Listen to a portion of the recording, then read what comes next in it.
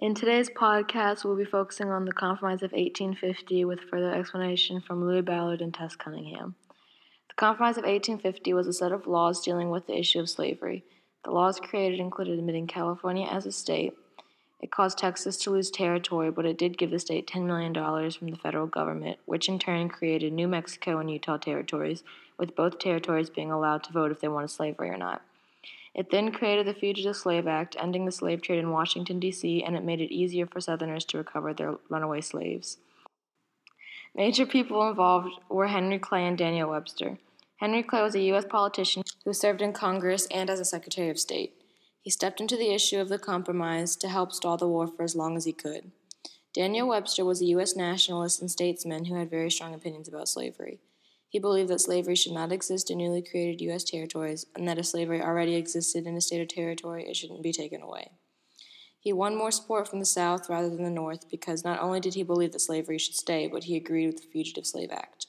In a letter he wrote to the president, he even mentioned that the Northerners are not as intelligent as the Southerners and are useless in the sense that they do not agree with slavery or the Fugitive Slave Act.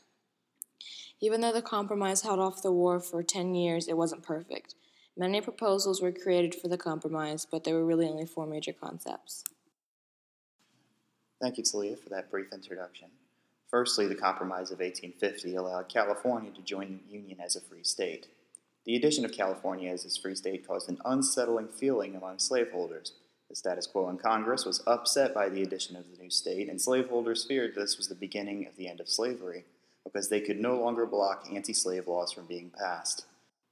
The compromise also removed the Missouri Compromise Line of 1820. This allowed the Texas and New Mexico territories to vote on whether or not they would support slavery. This also unsettled the South because the states did not look like they were going to vote for slavery. Because of this, slavery supporters would rush to the voting states to vote in favor of slavery. This was the direct cause of Bleeding Kansas events, which are considered the direct precursor to the Civil War. Additionally, the compromise introduced the Fugitive Slave Act. The act stated that Northerners had to arrest and return any slaves that made it to the North. This act was mostly imposed to appease the now agitated Southerners. However, the act ended up causing anger in the North because they were now having to deal with slavery. Finally, the compromise prevented the sale of slaves in the nation's capital. This was mainly intended to support the North's end of the deal and keep them from getting angry. However, to many Southerners, it confirmed that Congress was on the road to the abolishment of slavery. The nation's capital was now distancing itself from slavery, which was one of their most dire fears. Thank you, Louie. Talia earlier mentioned that many believe that the Compromise of 1850 prevented the Civil War from happening 10 years earlier than its original date. This is most likely true because Henry Clay created this compromise mainly for the purpose of avoiding violence or increasing dispute between the people. This compromise allowed California to join America as a free state. However, Confederates were afraid that this will cause them to lose power in Congress, which at the time was equal, and anti-slave laws would be passed. To make the Union and Confederate sides happy, the Compromise of 1850 made it to where slaves can't be traded in Washington, D.C., it passed a Fugitive Slave Act, and it also allowed all states in the new territory to vote whether each individual state should become a slave state.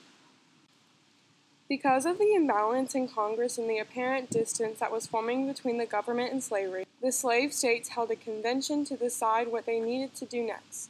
This event was known as the Nashville Convention, and it changed the course of American history.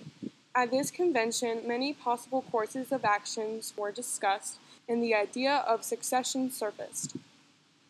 Now to backtrack a little bit to what Talia and Louie mentioned, the Compromise of 1850 passed a law called the Fugitive Slave Act.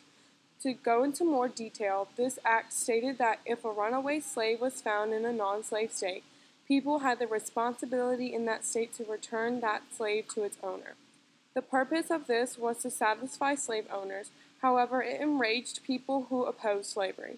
People living in non-slave states wanted nothing to do with slavery, and now this act was stating that they had to assist the slave owners by returning runaway slaves. This tension between the two sides led to an event called Bleeding Kansas, which occurred in 1854.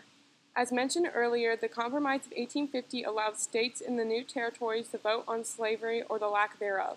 As a result, slave owners would travel to the voting states to vote in favor of slavery. This is exactly what happened in Kansas. It was predicted that Kansas was going to become a free state, and when the people in Kansas found out slave owners from different states were coming over to vote for slavery, they became enraged. The two groups began fighting, which led to many deaths. This was a very important event because it showed that the people were willing to kill for what they believed in. 5 years later, the Civil War began. Thank you for listening to our podcast.